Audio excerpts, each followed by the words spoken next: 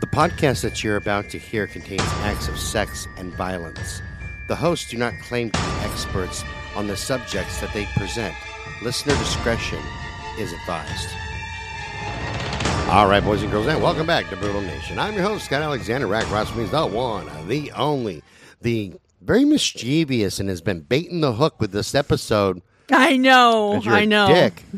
Because I've been working on this one for like a week now, and I'm only done with part 1 and part 2, and I think it's a 4-parter. But yeah, this is gonna be epic. I'm dreading some of the things I have to say, only because I have to say them in front of you. However, I think that this is gonna open like our movie ones. You know, that series we did on movies inspiring murder. Mm-hmm. I think this is going to open up a lot of debate because it tests a different part of the human psychology. Well, that's good because I like debating the masses. You know, yeah. Well, and not just that is. Well, I meant mass debating. I know, not as opposed to masturbating.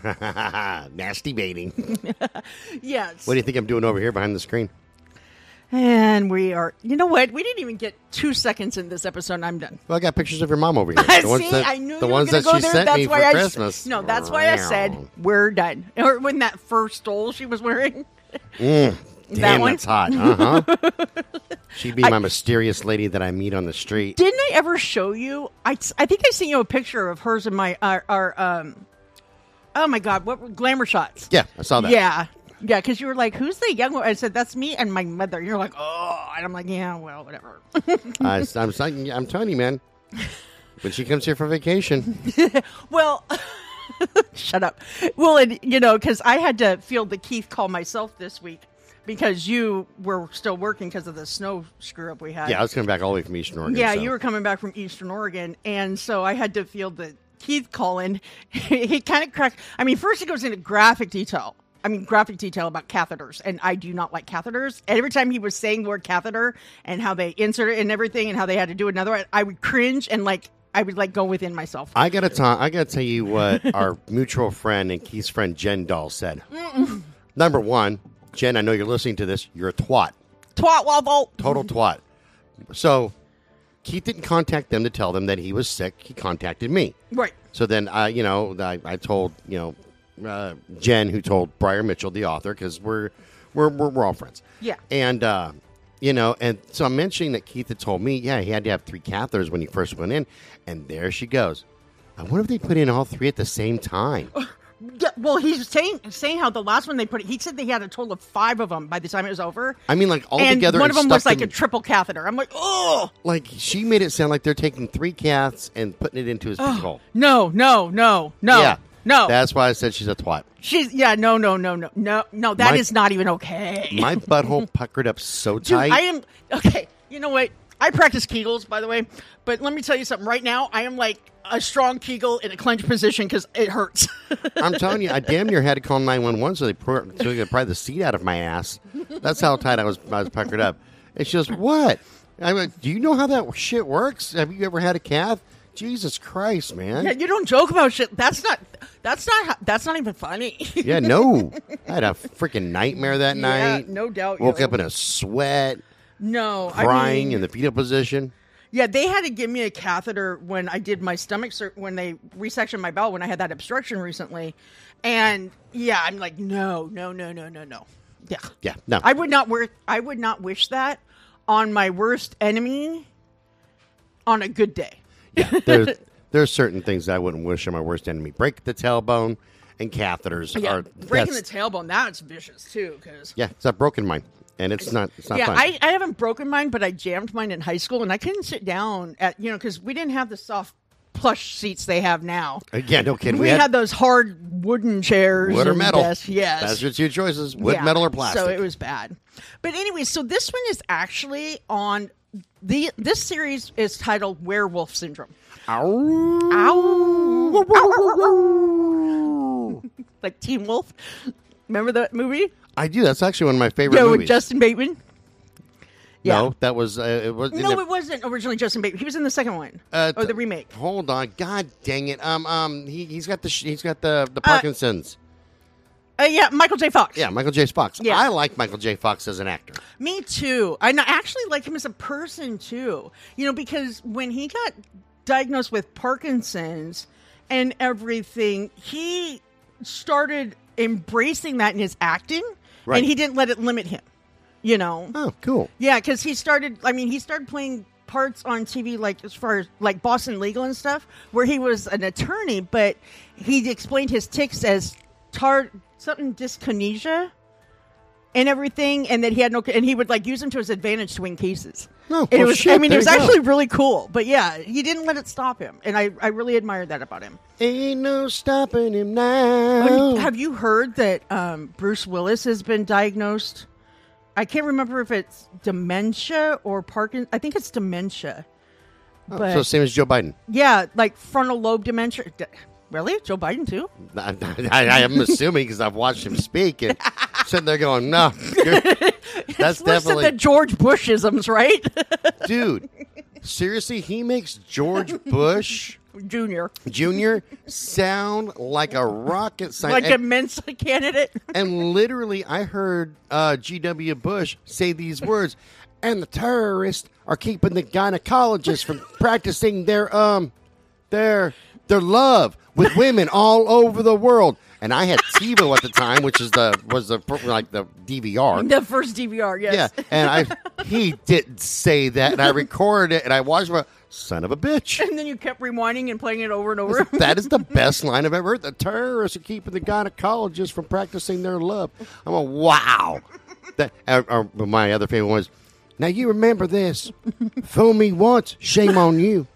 Fool me twice, shame on you. No, me. No, them. You know what? I'm out of here. Bye-bye. Good night. Oh, Bushisms were great. But now it's when I watch Biden, and I'm not trying to make this a political show. No. Because I make fun of every president, and even though I was a good supporter of Trump, I make fun of Trump. Well, I was a good supporter of Trump, too, only because I don't think this country should be run by a politician. That's all I'm saying. And I agree. And I made fun of Trump, too, because Trump said things. I looked at him and, dude. Seriously? Learn to shut the fuck up. Yeah, stop tweeting. You know how people drunk text? Yeah. He would shit tweet. Like, I can understand if he was an alcoholic and got drunk and, you know what, I'm going to say what I want to say. Yeah, I'll be like, oh, okay, no, I get it because I've done that shit. But you're sober and you're doing this while you're on the shitter. Dude, maybe you need to not tweet. Like, you got to know when to hold them, know when to fold them. Take his tweet machine. Yeah. It's like, you got to know when to hold them, know when to fold them, fucker. There's an old saying that I heard from this old black gentleman down south. Was, boy, or maybe I heard it from my dad. Can't remember. Anyway, boy, there's a time to holler. There's a time to whisper. Then there's a time to shut the fuck up and listen. Yep. And I think that good old Donnie boy should have shut the fuck up more often than not. And I liked him as a president. But I liked him. Yeah. But I watch Biden, and he says things that, and it's not even out of context because I will look to find the whole video. Yeah. And it's weird stuff like, so then the terrorists let the ducks fly over their heads, and then tanks boom, boom, dog walk, bark, bark, and take a bath. And that's why we need electric cars everywhere, and we need to get rid of the fossil fuels because roar, roar, dinosaur, and my shoes are on the wrong feet. Did you just say roar, roar, dinosaur? Yeah. I mean, he's saying things that freaking ridiculous. I'm looking at him going, oh, my God. I'm actually pretty impressed with Biden. I am, because when you can make G.W. Bush look like a mega genius and speech expert, that's impressive. I'm doing this right here. Bravo. I'm going, yeah, I am. That's awesome, dude. That's wow. Well, we make fun of people all the time, no matter what. But still, it's every president, And well, it isn't just presidents. We make fun of. Our favorite one to make fun of here is Lucas Kate Brown. Oh, Kate Brown, Jesus! Don't get me started on that twat. Because I heard what she said about the Clintons, and that just wasn't right. Oh, yes, 100%. I think that she has information against the Clintons. I'm telling you, what she said was not right about them Clintons. Just saying, Hillary, if you're listening, you might want to go talk to Katie Poo. And what about Inslee? Yeah. I heard he was talking to his Definitely Inslee. Jesus. This is what gets me about Kate Brown, and then we'll get back on track here, is that... like when we were having riots these are totally. they're burning down downtown Portland. Oh, yeah. And then Trump's like, dude, I'm going to send in the National Guard. We're going to clear this up. She's like, no, I didn't ask you for your help. I didn't want your help. And the protesters, we're going to protect their rights to protest. They're burning shit down. And then when he said, okay, I'm going to pull out the U.S. Marshals because, the Marshals were here. She said, why aren't you helping us? Yeah. Yeah, well, exactly. Well, you said, I don't want your help. It's like, dumb bitch, you said pull them out. That's what I did. Mm-hmm. But if I help you, I'm wrong. If I don't help you, I'm wrong. Get your shit together, you twat bag. Well, and then she just went and, one of the senators, and he was a Democratic senator, by the way, said it best. Because she just commuted everybody's death sentence in Oregon to life. Right. Okay. And this Democratic senator said it best. He goes, what she did overstepped her bounds as a governor because she, without getting a vote from the public, she abolished the death penalty. Yeah. Yeah, exactly. Yeah. So, and that's overstepping her bounds as a governor on her way out of office. Yeah, she needs to be on her way to a fucking prison cell. She needs to be or on a loony bin, either one. I was going to say, we can open up Damage again just for her. Oh, hell yes. I think that her and Biden and Kamala Harris, they all need to be on display like animals. Like, seriously, you can go, and this is what we call morons. Yeah, idiot party of one.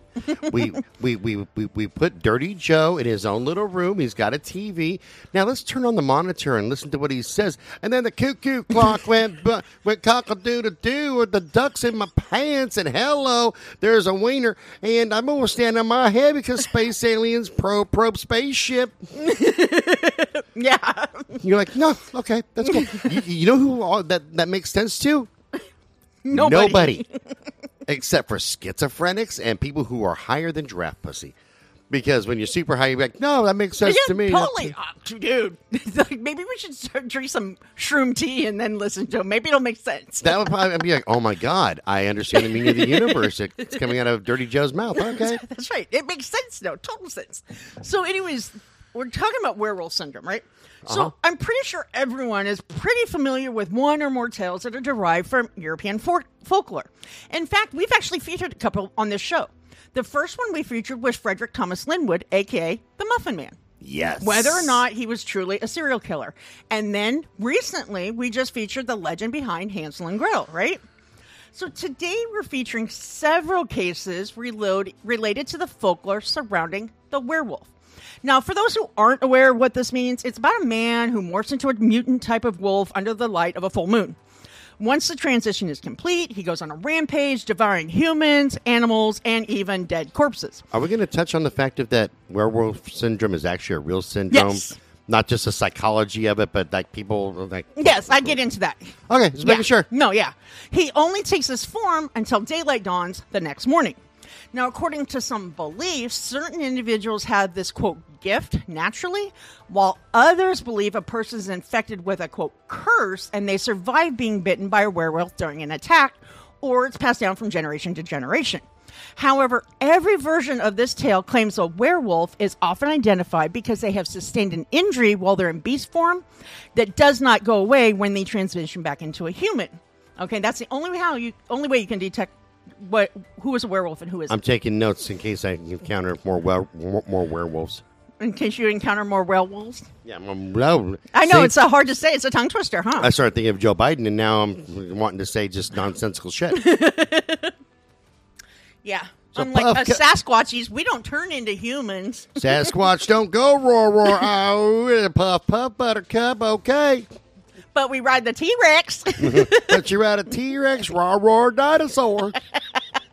So, some people believe tales of werewolves aren't just the product of folklore, though. They are convinced these vicious beasts are real.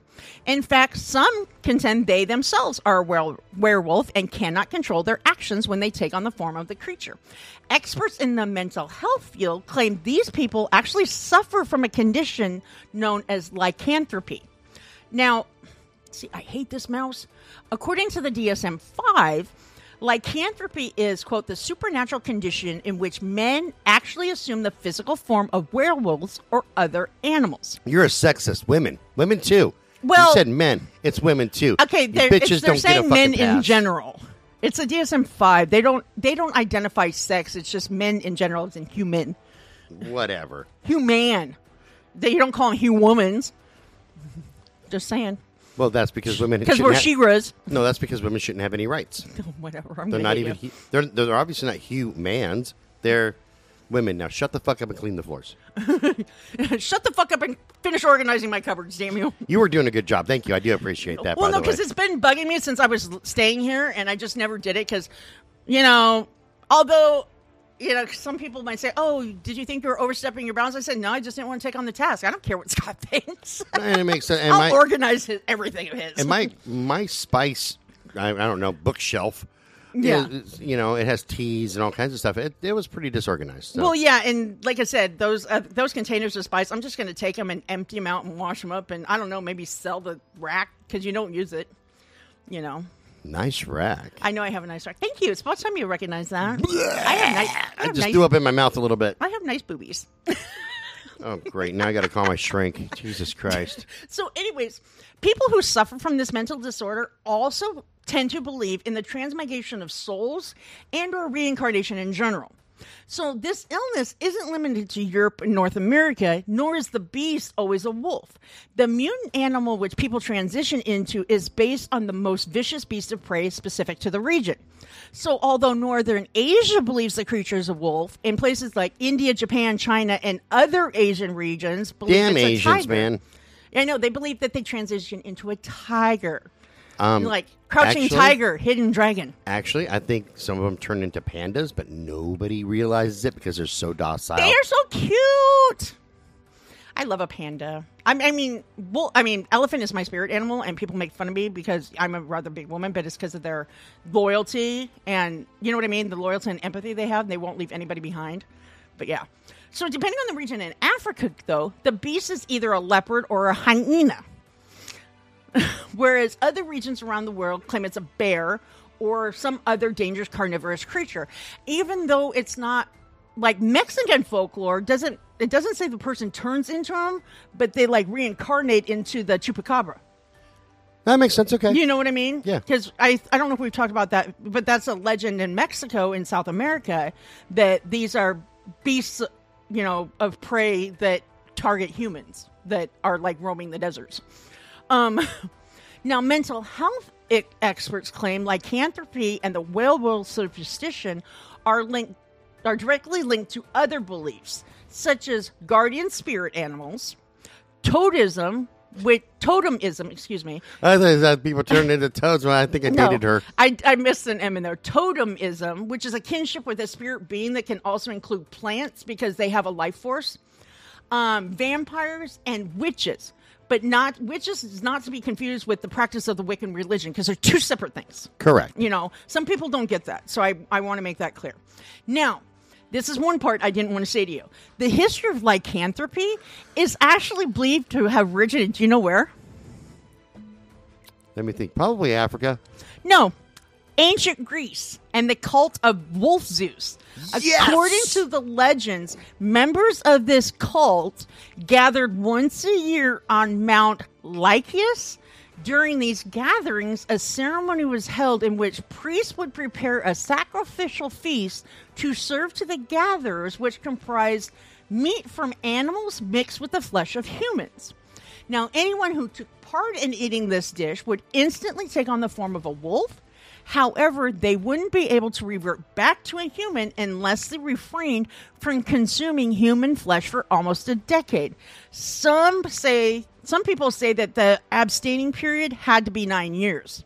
Now, throughout this whole series, I'm going to be talking about several cases involving people who actually suffer from lycanthropy and other aspects of the disease and the psychopathy of a human.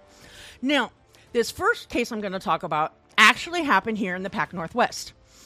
I can't remember what year it was. 69. No, it wasn't. It was in the 90s, I think.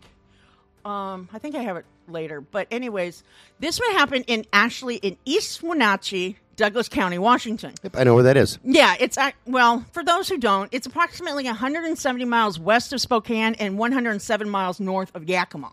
Yeah, that village that sounds like you're hacking up a lung. Yakima. Yakima. So a young woman kept calling the house of her mother, Rita Huffman, and her 14-year-old sister, Amanda. Now, after she made several attempts and they still didn't answer, she became worried.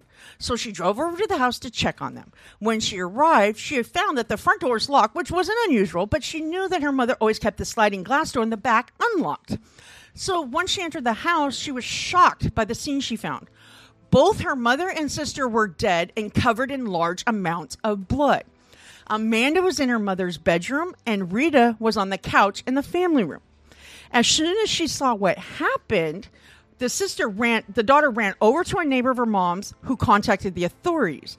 And when the officers arrived on scene, they discovered that Rita and Amanda weren't only the victims of a horrific double homicide, they had also been sexually assaulted with their genitals mutilated in multiple ways. That's ruining of a perfectly good vagina. I'm telling you, their immediate reaction was that whoever committed the brutal act was more of an animal than a human, right? So then, as they're piecing together a timeline, newspapers from the Seattle area actually reported that the last time anyone talked to Rita was the night before at approximately 10 p.m. Now, Rita was in a relationship with a man. However, it didn't even take the authorities, they said very quickly they were able to verify his alibi. As the investigators searched the house and property and collected evidence, the medical examiner determined that the time of death was between 11 p.m. and 3 a.m., and that timeline checked with what the detectives found. Amanda was lying on her mother's bed wearing a watch, which seemed to have been damaged during a struggle, and it had stopped at approximately 11:35 p.m. So the pathologist conducting the autopsies reported Amanda had suffered multiple stab wounds, which would have resulted in her death had the attacker not bludgeoned her to death with a blunt instrument. Damn. And I'm pretty sure he used a baseball bat, and I'll explain that in the next paragraph. Because after Amanda was bludgeoned to death, she was sexually assaulted. Not only was she raped by her attacker, but when he was done raping her, he took a baseball bat and violated her again.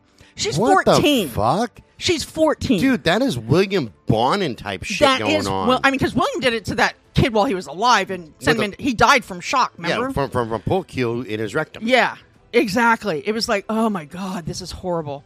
So once he was finished violating her with a baseball bat, he eviscerated her, which means he cut her stomach open from, sternum to pelvis is what my mom would say, and mutilated her genitals, placing the skin he removed from her labia on her face. Okay? God damn. Yeah, but he just placed it on her face, and that's important to note here. It was determined that Rita, the mother's cause of death, was from being stabbed approximately 31 times. After she was dead, her killer mutilated her body. He removed both of her breasts, then took them in the room and placed them next to the daughter, and then he cut out her vagina and shoved it into her mouth. What the fuck? You could tell the object of his desires through this whole attack was the daughter, right? And the mother just happened to be there. Man. Then, in a last effort to take away her dignity, he posed her body in a provocative position for whoever found her. Kind of like Danny Raines. Right. So everyone involved in the investigation realized both victims did not die quickly. Their suffering was tremendous. Now, detectives couldn't find any evidence of forced entry.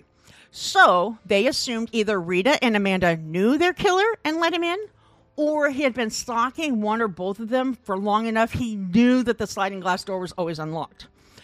Back at the station, investigators started combing through incident reports from the night of the murders and narrowed down a suspect very quickly.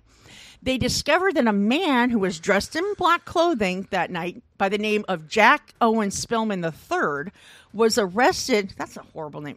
The third. That's an eloquent name. You wouldn't think. That's like a family name. That's Deep South family my name is Jack Owen Thurman III, or whatever the fuck Spillman his name. Spillman III.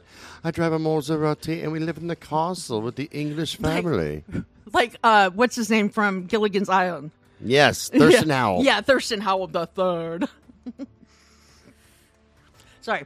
So he was actually arrested near the crime scene at approximately 2 a.m. Apparently, you're going to love this. He fit the description of a suspect who had committed a burglary in the area that earlier. So when the authorities went back and searched the area where he had been picked up, they discovered a bloody knife. When it was tested, it came back with a positive match for one of the victims. They also tracked down a witness who claimed to have seen Spillman's truck near Rita's house at approximately 11:30, which coincided with the murders. Now, despite the evidence they found and the eyewitness accounts, the detectives couldn't definitively link him to the crime itself. Since they really had nothing to warrant keeping him in custody, they had no other alternative than to release him. However, they weren't ready to clear him as a suspect, so they kept him under surveillance and continued to dig into his past. By doing this, they discovered he had a notable record with charges comprising of attempted rape, burglary, and rape. And he was a prime suspect in the 1994 disappearance of a young 9-year-old girl named Penny Davis, who was the daughter of a lady he had been living with, and until that point, she was still missing. One day, apparently unaware that he was being followed, kind of like the Golden State Killer, didn't know they was watching. Right. Spillman threw out a suspicious item. When the authorities recovered it, they discovered it was a ski mask, and it was soaked in blood. After it was analyzed, they found out the blood also matched with one of the victims. They also noticed there was a blood stain close to the mouth opening, and detectives later determined that this stain resulted from him drinking Amanda's blood. Jesus Christ. Yeah, it's like Richard Trenton Chase over here. Investigators also questioned more people in the area where the murders were committed, and they found out in the days leading up to the double homicide, he had been seen at various times close to where Amanda's activities were located. With the results of the analysis on the ski mask and the additional eyewitness reports, they were finally had enough to arrest him, seize and search his vehicle, and thoroughly search his home. During those searches, detectives discovered more evidence, including clothing fibers as well as hair and blood matching the victims. Not to mention, he didn't have an alibi for where he was when the murders were committed. According to some reports, he was working for a local butcher shop when he was arrested, which might explain how the mutilations were so precise the authorities had assumed they were done. The perpetrator had skills in that area. Dang it. I hate this mouse. I'm going to go insane. But Too late. I know. After Spillman was arrested, you know what? I just need to come down here. After Spillman was arrested, he admitted that he stalked Amanda for months before he carried out his attack. When he entered the residence, simply because she was there, Rita was a victim as well. Even though she wasn't his primary target, he attacked her with the extreme rage, and she endured tremendous violence at his hands. In an effort to stay off death row, because we know that happens, he actually confessed to killing Rita and Amanda and the missing girl. Law enforcement officials recovered her remains from a shallow grave he had placed her in, which was only approximately 12 miles from her house, and it looked like he had buried her in the same position in which he had placed Amanda on the bed, with the things on her face. Right. Okay, so according to reports, Spillman had lofty ambitions. While he was in custody, his cellmate claims he bragged that his ambition was to be the most famous serial murderer in the country. And it's well established that he believed he was a werewolf. Therefore, he acted the way the vicious beast would by stalking his prey. He also thoroughly studied other serial killers in history to figure out a way to avoid capture.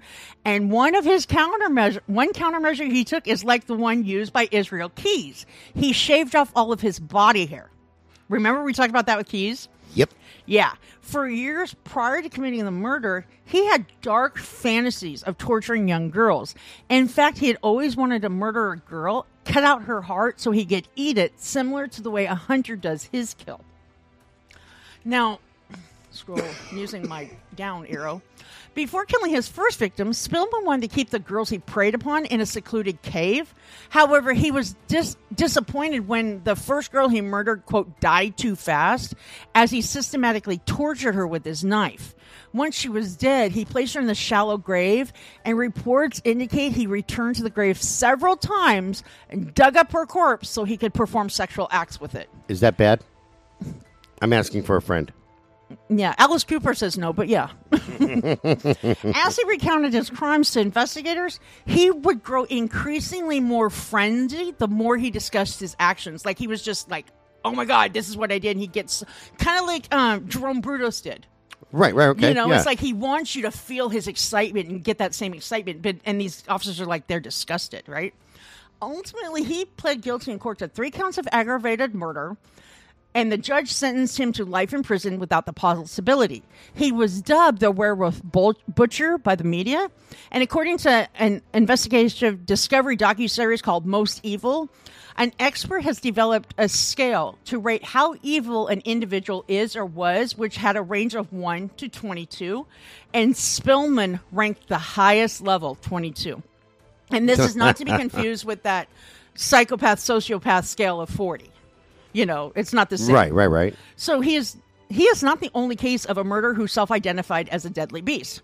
He's just a modern-day case. See, I'm a beast in the bedroom. Ask any woman I've been with, and believe me, I'm like McDonald's, over 1 billion served. So there's that. Jot that down as a side note. Your masturbations do not count as serving anybody. Ask your mom. You're so disgusting. So he's just, like I said, a modern case. In fact, there were similar cases reported in the 19th century, but they were described as psychiatric cases. According to, you're going to love this. I actually am going to give you his full name in a minute because you're going to love it. His name is Richard von Krafft-Ebing. Okay, he was a German professor of psychiatry. No kidding, man. I'm pretty sure that he was at Auschwitz. Yeah, he was a German professor of psychiatry for the Strasbourg University, and he was also an alienist, or they called him an alienist back then, but they're psychiatrists, working at Feldhof Asylum. Okay, now he was back, before World War I and II. But you want to know his full name? Sure. Do we have an hour? Oh, Jesus. Yeah, what's the German name? What do you expect? Richard Fridolin Joseph Ferrer Kraft von Festenberg auf Fronberg Genannt von Ebing. Yeah.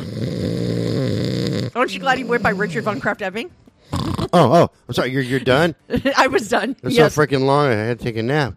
Woo, what day is it? It's still Sunday. Holy shit. But no, I told you it was long. I had to put it all in there because I was like, oh, Scott's going to love that one because we've talked about multiple names before now. Have you not seen German words? Yes. They are ridiculously long for no reason. Well, yeah. Well, and not just that is because we all know that I have family in Germany and Amsterdam. And when I trace back my Amsterdam ancestors, literally from, I can't remember, like the 1600s, every other generation, the firstborn male is either named Heinrich Petricus Persoon or Petrus Heinricus Persoon, which is Henry Peterson or Peter Henry's son. Okay? A lot of Peters in your family. Exactly. Lots of them. And yes. If they smoked, they're Peter Puffers. Yeah, well, the Peter Puffer picked a pack of peppers. No. But yeah, so, I mean, I know the names are kind of weird back there. But he actually was famous for his studies on sexual psychopaths and insanity. In 1879, he actually published a book titled A Textbook of Insanity, which categorized various mental diseases. Probably your early ancient DSM-5, right? Approximately 7 years after that book published, he released another book about the vocabulary perversion, and this one was titled, and bear with me, Psychopathia Sexualis, with a special reference to the anapathic sexual instinct, a medico-forensic study. And within this book, he detailed roughly 238 cases, and some of which included men known for their bestial appetites. One of the cases he featured was, and you'll notice a pattern here, but I'll get into it in a minute. One case he featured was that of a 22-year-old by the name of Vincenz Verzenzi. Yeah. In 1872, he was arrested and charged with attempted murder. However, law enforcement officials believe he had also committed several murders. According to reports, the first murder he is suspected of committing was a 14-year-old girl, and her mutilated body was found along a path in the village of Bergamo, Italy. Her murderer had ripped out her intestines from her body and discarded them several feet away. A small section of her leg had been torn off, and it's believed she suffocated to death because whoever killed her packed dirt in her mouth. God damn. Yeah. Not long after that young woman's body was found, the remains of another female victim were discovered in the village. It appears her corpse was mutilated like the first victim. Then a third girl was attacked who almost lost her life. However, she survived. In fact, she was instrumental in helping the authorities arrest Verzenzi. Medical professionals at the time believed that the way a person's skull was formed was a viable method to determine whether they were mentally ill. Now, when doctors examined his skull for any type of physical abnormality, they discovered his cranium was larger than the average and asymmetrical, which means it was disproportionate. Both of his ears were considered defective, as the one on the right was noticeably smaller. I thought I heard a telephone, but it breaks. Noticeably smaller than the one on the left. Finally, this is, you don't want to go anywhere yet. Trust me. Okay, I'll wait. I think it was somebody, yeah. Why would your garbage man be coming on a Sunday? Because it's snow day. Oh, they didn't pick up Friday? No. Okay. So, anyways, finally, the last defect they found, this is the part I'm going to regret. They found that he had a, quote, greatly developed penis. He's hung like a fucking bull elk. That's awesome. Yeah. Awesome. I was like, because when I read that, I'm like, oh, great. Scott's going to talk about his greatly developed penis. I don't have to talk about it. It speaks for itself. Trust me. Ask any lady that I've been with. I'm pretty proud of what I've got. We know. We hear it. I haven't heard it from the ladies, but I hear it from you. Oh, trust me. I could line them. Now, granted, most of them I've ever dated hate my guts now because I'm an asshole. But they all love the penis. So with these findings, local researchers concluded he had significant signs indicating he had some level of depravity. So once he was in custody, he confessed to the crimes he committed. He told the authorities, scroll down, he was extremely sexually aroused by the murders and mutilations he carried out, and his greatest thrill was wrapping his hands around a woman's neck. He said that if he had an orgasm before he murdered her, he would spare her life and let her go. However, if he couldn't climax, he continued to choke them until they died, and he was able to achieve sexual gratification. Now, Vercinzi claimed he drank the blood of one victim, and with the others, he said he ripped out sections of their corpses because they provided him with a powerfully erotic sensation. And as a result, locals in the area and law enforcement officials actually used him in teachings of examples of as an example of supreme degeneracy. I don't see anything wrong with what he's done. There's not a guy out there who hasn't wanted to choke the ever-loving shit. That's true. And there are some guys out there that really like to attack the vagina when they're, Oh, believe me, when I go downtown... When you go to Pound Town. Before I take her to Pound Town, I go to the buffet of love. I'm trying to eat too. Thanks. I go on a fish frenzy. That's even worse. The seafood buffet of love. Anyways. I like the crab and lobsters. The all-you-can-eat crab buffet? Uh-huh. Granted, I got to use a special shampoo afterwards, but hey, sometimes you got to take one for the team. I digress. So Kraft Eving also featured another case of an unnamed 24-year-old man. He was a vine dresser, which, according to Merriam-Webster, is defined as a person who prunes, trains, and cultivates vines. Oh, so, like they would tend like wineries, wineries, and work in wineries, and like blueberry vines and that kind of stuff. So according to the book, this man killed a 12-year-old girl. After she was dead, he mutilated her genitals, cut out a portion of her heart, and ate it before he drank her blood. After he was in custody, he readily confessed his crimes to the authorities. However, he didn't display any emotion about his actions. He wasn't overly anxious or frenzied. And in fact, reports indicate he appeared to be indifferent. Like, oh, well, it is what it is. Almost as if what he did to his victim before, during, and after her death had little to no impact on her. The only thing that mattered in the moment was satisfying his own desires. She doesn't care about what happened to her anymore. Yeah, but he didn't care about what happened to her either. Yeah, no, there's no long-term effects on her except for the death aspect. Yeah. That's pretty long-term. Pretty much, yeah. So anyways, Did you know that dying is a leading cause of death? It is? Yes. Isn't that from Jen Oshler?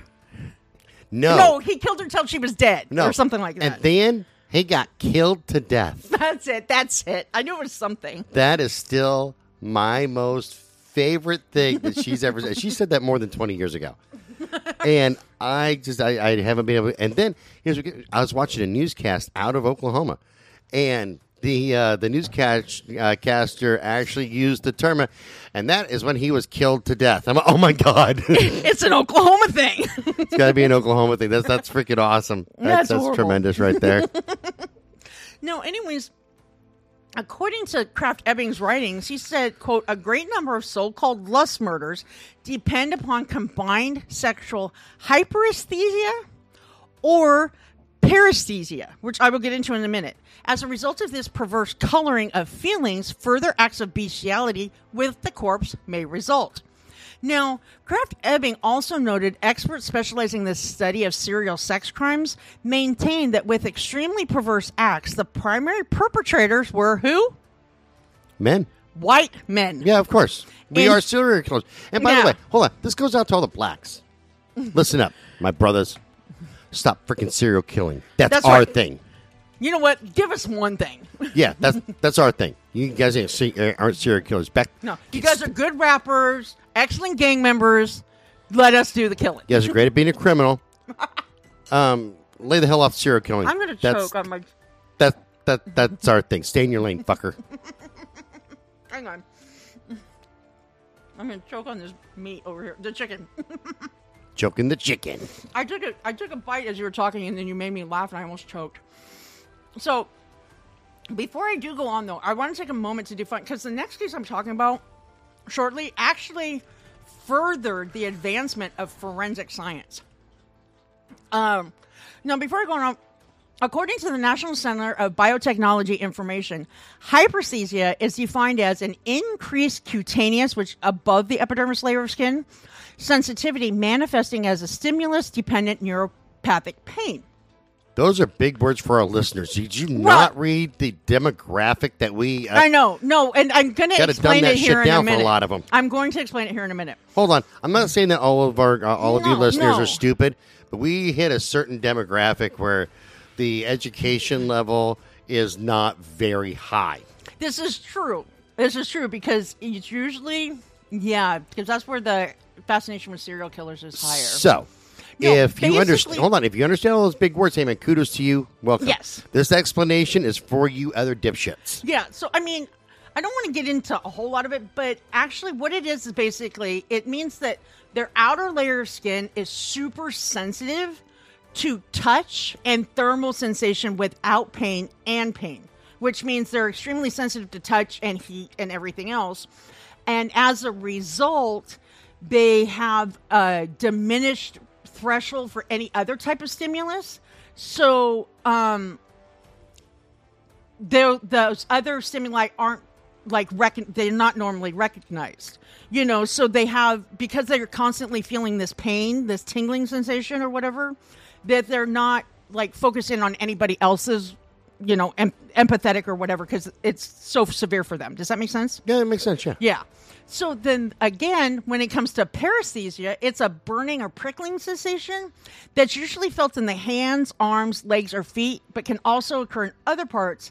And it's a sensation which happens without warning and is usually painless and described as a tingling or numbness. Now, it's true that, if you think about it, it can be either transient, which is short-term, or chronic, which is long-term. But most of us have actually had paresthesia at some point, okay? Depends on where we're talking. Shut up. It's when that pins and needles effect you feel when your limb falls asleep. Oh, well, no. Mine's when it's too much fellatio. But, okay. Why do you have pins and needles in your penis when you have too much fellatio? There are some chicks that you can smack them in the back of the head, and they're like, I'm going to stop. It's like, yeah, you're going to have to, or there's going to be a murder. Well, you know what? Because I've heard some guys are extremely sensitive when they orgasm. Oh, yeah. That it's, yeah, so... But I did Greg again. Anyways, so like I said, this is actually a very common feeling in a lot of us. It's also a lesser known and uncommon form is called formication, which is actually the sensation of people having insects crawling on their skin. And this is a literal mental disorder where people would literally try to shave their face off and gouge out their arms because they thought they had bugs crawling on them. That makes sense, yeah. Yeah, so, I can understand why that would be just drive you insane. Now, this next case is the one that advanced forensic science. In 1901, in the Baltic Sea off the coast of Germany, on the island of Rügen, 2 young boys were found murdered and dismembered. Now, it wasn't long before local law enforcement officers focused their investigation on a reclusive carpenter from Bobby, which is a municipality in Germany, by the name of Ludwig Tesnow. According to reports, 8-year-old Hermann Stube and his 6-year-old brother Peter lived with their parents in Gorin, which is a municipality in Rügen. And on July 1st, 1901, the brothers left their house after telling their parents they were going to play nearby. You know, that's when kids played outside. Yes. They didn't have video games. Normally, they would return home around the time the family sat down. Well, they say supper, but that's only a Midwest and, like, European term. Dinner. Because my dad would call lunch dinner and dinner supper. It was always weird. Weird. I was like, Dad, you're so Midwest. So that evening, they didn't come home. So their father and several of their neighbors and a police officer from the village searched for them around the areas where they played. When their search didn't turn up anything, the boys were officially reported missing. An elaborate search party was assembled to cover a more extensive area, and on July 2nd, a member of the search party found Herman and Peter's bodies. They were in a wooded area near the family home, hidden under a thicket. Police immediately determined they were bludgeoned to death by their murderer, and this was made obvious when they discovered a large bloody stone in the immediate vicinity of the remains. Literally, they got stoned. They got stoned. Poor things. So the authorities also noted that the bodies were mutilated in the same way 2 girls had been in September of 1898, but I'll get to that in a minute. Now, Peter had a crushed skull, a jagged laceration in his stomach, which caused his intestines to stick out, and his neck had been severed at the base of the skull where it connects to the spine. Damn, go big or go home, right? No shit, yo. So perhaps even more disturbing than those injuries, his heart had been cut out of his chest and left nearby. Okay? Now, Herman's legs and pelvis were removed from his body. This is the older boy. They were found later in a separate location. However, the authorities wouldn't specify where. And his heart had also been removed by the murderer. But unlike Peter's, his was never found. So, I lost my heart in San Francisco. Everybody, you know the words. You are not... What's his name? What is his name? Frank Sinatra? Yeah, thank you. Yeah, I it's a couldn't Sinatra think song, of it. yeah. Hang on, I'm sending you a text, so... Cause Is it about Sasquatch things? no, I'm asking you to do me a favor. So detective canvassed the area and questioned the local residents. Just when they were about ready to give up hope of catching a lead, an eyewitness came forward. She told them that she had seen the reclusive Tesnow talking with the brothers on the same afternoon they turned up missing. Law enforcement officials went to his house to question him. However, he denied having any involvement in the crime. Nevertheless, they searched his home, and the only suspicious item they recovered was some clothing that had recently been washed, which had contained some suspicious stains. Now, when he was confronted with those findings, he had an explanation ready. It was in his pocket, I guess. According to him, in his job as a carpenter, he frequently used wood dye, which he claimed caused the stains. Since their alleged evidence was purely circumstantial, it wasn't enough to keep him in custody. But after he was released, a judge actually reviewed what the investigators had found up to that point. And as he was going through the file, he recognized Tesnow's name and remembered a previous case the authorities believed was linked to him as well. That one was on September 9th, 1898, a 7-year-old by the name of Hannah-Lori Heidemann, along with her 7-year-old neighbor and friend Elsa Langmeyer, left their houses. They lived in Lechtingen, now known as the Wallenhorst district. I'm telling you, these names are so German, which is just north of Osnabrück, Germany. Dude, I had to look up the phonetic spellings of these. The girls were headed to school, which was approximately only 300 yards or 3 football fields away from Hannah-Lori's family home. Every day, the girls, because their houses were so close to school, would come home for lunch. Their mothers always expected them to arrive by 12:15 p.m. When they didn't show up, the mothers rushed to the school to find out what happened. Imagine their shock and terror when they must have they must have felt when they were told their daughters never made it to class that morning. Keep in mind, though, this was over a century before the disappearance of 7-year-old Kyron Horman. Yes. Now, he was a student in Skyline Elementary School here in Portland, and on the morning of June 4th, 2010, while I was at Goonfest, he was seen at the school science fair before school, but by the time class started, he was nowhere to be found. Alien abductions. Well, despite an extensive search and desperate pleas from his parents broadcasted by the media, he nor his remains have ever been found, and his disappearance prompted nationwide changes in the procedures the way schools have to for contacting parents of absentee students across the nation. You know, because before it would be like, oh, you know, let's go through the call log and see if the parents called in at any point to excuse their absence. Now it's like if they are reported not in class, then their parents are immediately called because they track those calls now that parents give before classes. Oh, rock on. Yeah, because I'll never forget, because I was at Goonfest with my son. The fuck is Goonfest? Goonies was filmed in Goonies. Astoria. The Goonies, okay. Yeah, it's Goonfest. I'm up to speed I know, right now. some people. But anyways, I was at Goonfest with my son, and I had taken one of my son's friends, and I forgot to call my son in absent, and I had no cell service at the place I was staying. So when I got into town for breakfast, I had like 10 phone calls from the school saying, Jeremiah isn't in school. Is he okay? You know, and I was like, I am so sorry. I forgot to call him in, everything. I said, we're actually out of town. They go, okay, because that's when they told me about Kyron Horman. I was like, oh, no. I would have said, he's not okay, man. He got too mouthy. I sent him to see Jesus. He's down at the beach right now. Swimming with the fishes. That's right. That's right. He's wearing a pair of concrete loafers. You're so stupid. So anyways, once Hannah Laurie's mother, her name is spelled Jadwiga, but it's pronounced Yetwiga, and Elsa's mother, Irmgard, that's a very German name, realized their daughters were missing. They rushed to where their husbands were working and gathered people from the village to help them search. The search party spread out to cover the entire village, but when they didn't find the girls after searching for nearly 3 hours, the perimeter was expanded to cover the wooded areas just outside the village. As 9 p.m. approached and darkness was setting in around the area, the searchers were getting discouraged. Even so, they pressed on. A short time later, Hannah Laurie's naked body was found, and the volunteers who found her remains were shocked and horrified by what they saw. Whoever killed her had dismembered her, and her missing body parts were later found scattered around the forest. God, that's fucked up. What the hell? Yeah. What remained of her corpse had been mutilated severely. The local authorities were notified, and they took over the search for Elsa.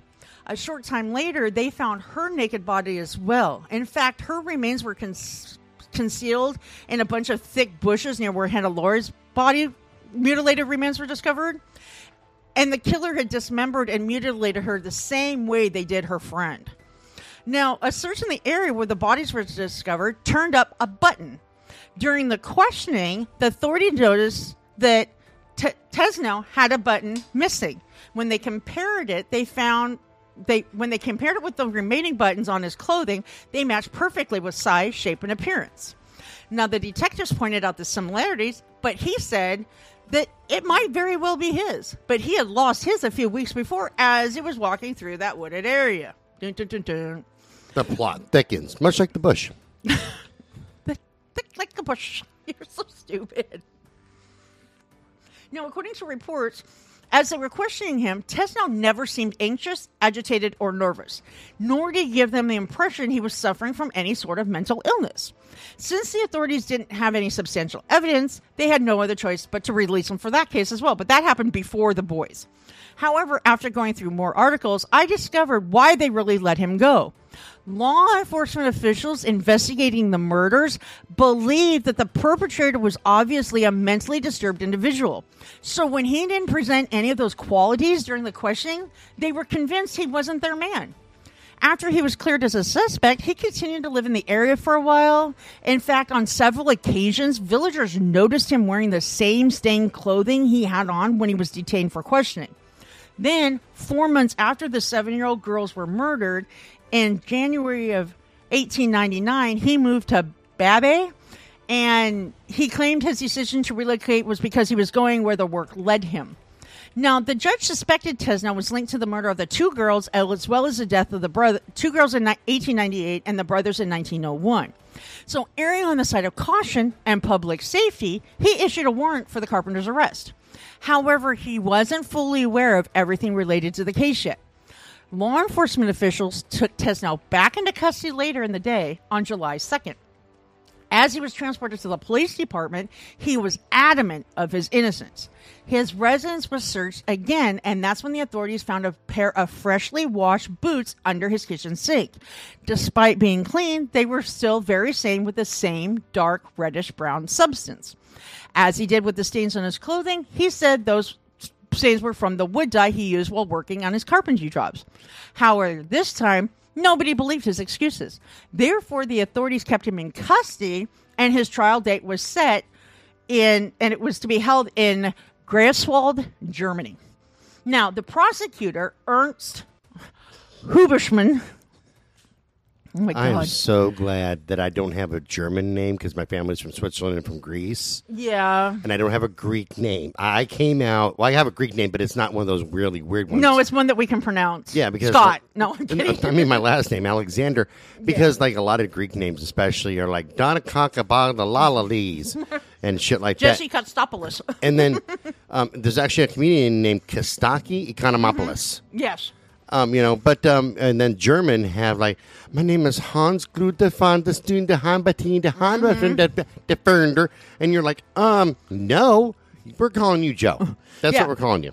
Your name's If Joe. it weren't for my great-grandma Pursoon, my grandfather's name would have been Petrus. But she said, not on my watch, bitch, and named him Kenneth. Yeah.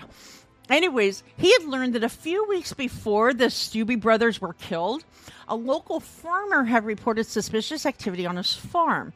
According to, I think it offset again. I've been going back and forth. Yeah, according to reports, he saw a man running away from the meadows where his sheep were held. Don't go there. When he went to investigate, his dates? Yeah, when he went to investigate the area, he was shocked by his findings. Apparently, he found approximately 7 of his sheep had been savagely mutilated. More specifically, they'd been dismembered and eviscerated. The gruesome part is their dismembered limbs and extricated guts were scattered around the area, which became a crime scene.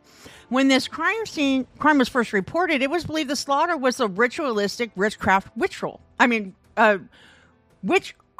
ritual performance, ceremony, whatever. I can't even think what I wanted to say. And a shocking twist, they were strewn about just like the remains of Herman and Peters were at the site of their murder. Now, for that reason, Huberschmann planned for the sheep farmer to go to the station to see if he could pick the suspect out of a lineup. Without hesitation, he said Tesno was the one fleeing his meadows. Now, when detectives questioned Tesno about the incident, he claimed he only knew the details of the crime that he'd read in the local papers. However, he said he had nothing to do with mutilating any animals. Then he reiterated the stains the authorities found on his boots and clothes were not blood from any animal and or human. They were just wood dye. Now, the thing that, the forensic science forensic science actually broke this case. Approximately 4 months before Herman and Peter were murdered, the precipitin test was developed by Paul Uhlenhuth. Yeah. I make that same sound like when I fell on the ice. You went, Uhlenhuth? I hit, Uhlenhuth. That hurt. Yeah. He was a German biologist specializing in the fields of bacteriology and immunology. Now, the precipitin test, which later became known as a Uhlenhuth test, was a newly developed method that allowed scientists and forensic technicians to determine if a suspicious stains were animal or human blood. Now, he was Professor Otto Brummer's assistant at the University of Greifswald since 1899. And throughout his career until his death in 1957, you're going to love him, he made several contributions to research that advanced the medical field. He was actually the scientist that developed the first successful treatment for syphilis using small doses of arsenic. So technically, he wasn't a basic bitch because he didn't kill with the poison. Sweet. And plus, honestly, because I'm very honest about my whole life, I've had syphilis. So, thank you, Doc. Like it. Thank you, Uhlenhuth. Thank you, the sound that I make if I fall. Right? No, you crack me. I couldn't chew that because you made me laugh and I didn't want to choke again. Hang on. I gotta swallow. Okay. I bet you do. Shut up. I knew you were going to say something. I have a question. Do your clients have to pay extra for that? Or is that all inclusive? Like, can they buy a package? Do they have coupons? I'm on Groupon. Shut up. No, I'm kidding. So when he passed away, Uhlenhuth was one of the most celebrated medical researchers in Germany, which explains why between 1910 and 1952, he received 40 nominations for the Nobel Prize in Medicine. Not to mention, in a rare occurrence, during the Cold War, he was held in high regard by both the east and west side of the Berlin Wall, which is unheard of back then. This is true. Because this is true. In the East Berlin, we still experimented with the Jews. Did you? We had to get them nice and clean. Get in the showers, little Jews. I want to ask you, though, because I know Yes. it's Dieter, my favorite man. Yes, Miss Tommy. He didn't die until 1957. Was he involved in the you know? Let's just say he had very much involvement in a lot of special projects. Because we have to, he was concerned with the dirtiness of the Jews. So he helped get them into the showers and the special pools. Yeah. They were clean when we were done. It's for the betterment of all mankind. I was going to say, I think that Uhlenhuth was actually an authentic scientist, whereas Mengele was just, weird. Mengele was a genius. How can you say that, Miss Tammy? He are a disgrace to mein He tried Führer. to make Siamese twins. I'm sorry. It's just You wrong. are a disgrace to mein Führer. Don't make fun of my uncle, damn it. No, I'm kidding. So after Hubschmann discovered Uhlenhuth had his new test, he met with the examining magistrate, which is a judge who oversees pre-trial proceedings in Germany, to submit a motion to have the test run. His motion was granted, and on July 29th, 1901, the first package containing test notes, clothes, and boots were sent to Uhlenhuth's lab, and the second package containing the large stained rock found at the crime scene was sent in for testing on August 1st. Now, in a report dated August 5th, 1901, which Hubschmann received on August 8th, so like 4 days after receiving the second package, Uhlenhuth released his report saying he indicated he tested over 100 spots among all of the items submitted. Some of the stains were, in fact, wood dye, as he had claimed. However, Uhlenhuth's test conclusively determined most of the stains were from human blood. These locations are where he found the human blood. Okay, 6 locations upon his coat, 7 locations upon his trousers, 4 locations on his waistcoat, and 1 place respectively on his cap and vest. Now, Uhlenhuth also determined a few of the bloodstains on his trousers and jacket tested positive for sheep's blood. Finally, the large discolorations on the stone tested positive for human blood. Now, keep in mind, this is way back in 1901, so they didn't have DNA. So they could tell whether it was dye, human blood, or animal blood. They just couldn't determine if it was, like who it belonged to. Yeah. So, I mean, literally, this dude could have, cut himself shaving. And it could have been his own blood. Yeah. Dude, that's my blood. I cut myself. Yeah. So, so the largest, when they discovered that the large discolorations were human blood on the stone, it verified their theory about that stone being used to bludgeon Herman and Peter to death. Now, Uhlenhuth's test results were the final nail in Tessenow's coffin, figuratively and literally. With his report and eyewitness testimony, the prosecutor moved forward with charging Tessenow with murder. Even though the authorities believed he had committed at least 4, they could only officially charge him for the murder of the 2 boys. That fact didn't matter. After 10 days of testimony, his trial concluded with the jury finding Tessenow guilty on both counts of murder. The judge sentenced him to die, because this was pre-World War II and pre-World War I, before they abolished the death penalty in most of Europe. So, after being sentenced, he tried appealing his conviction. The judgment was confirmed on March 14th, 1904, and before the year was out, just 2 short years after his conviction, he was executed by guillotine. Yeah! Yeah. keep in mind, nobody involved in this case referred to Tesno as werewolf. However, when looking at his crimes, the way he tore apart his victims, both human and animal, was reminiscent of werewolves from folklore. And that being said, there was a period in history when this type of killer was actually common in society. Now, this is the end of part 1. So before I get into the other cases in the other episode, I'm going to talk a little bit more about the legends of werewolves so we can get a better understanding of the subject. All right, have better. Okay, well, we have to conclude this episode. Oh, you're going to do that at the next? Yes. I thought you were going to talk about that now. No, I said next episode. Oh. Fine. So, follow me. Follow me and wherever I go. Oh, anyways.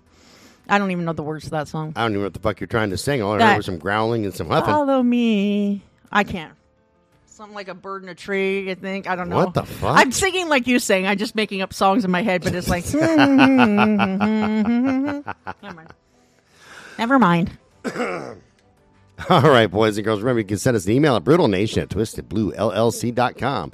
Check us out on Medium, Crime Beat on Medium, and wherever you get your blogs. Log on to Facebook and join citizens of Brutal Nation and, have some chats with us. We have a pretty good general chat group going on.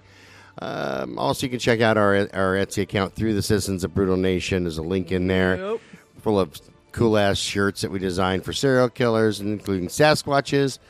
And I got to represent my species. That's right, man. And this show's copyright 2023 by Twisted Blue LLC. All rights are reserved, and we will see you guys later on. Bye-bye. Bye, everybody.